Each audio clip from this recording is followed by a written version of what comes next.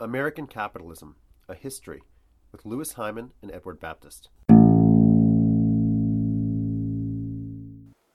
In Charlestown, the people gathered. This wasn't simply the events of the well-to-do. This was an event that galvanized everyone.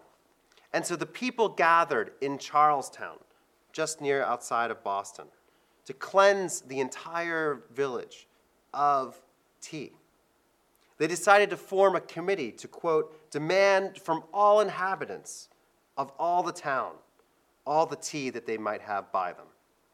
Any who resisted this did so at their peril.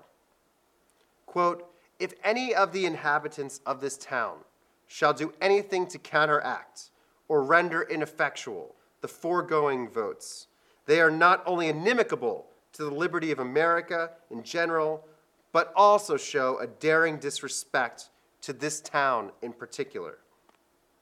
So what is this? This is not just a disrespect of an abstraction of America, but this particular place, this particular community.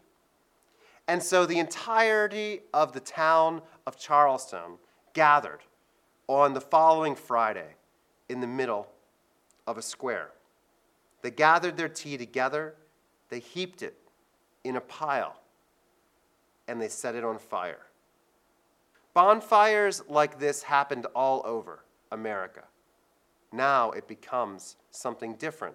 Bonfires of a luxury good, a very expensive thing that until that moment had been commonplace in everyday life. And those bonfires marked a new kind of country.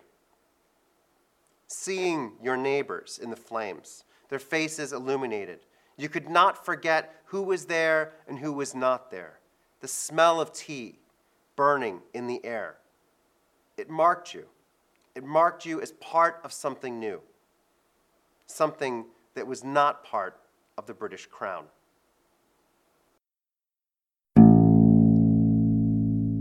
For more information, go to edX.org and look for American Capitalism, A History, with Louis Hyman and Edward Baptist.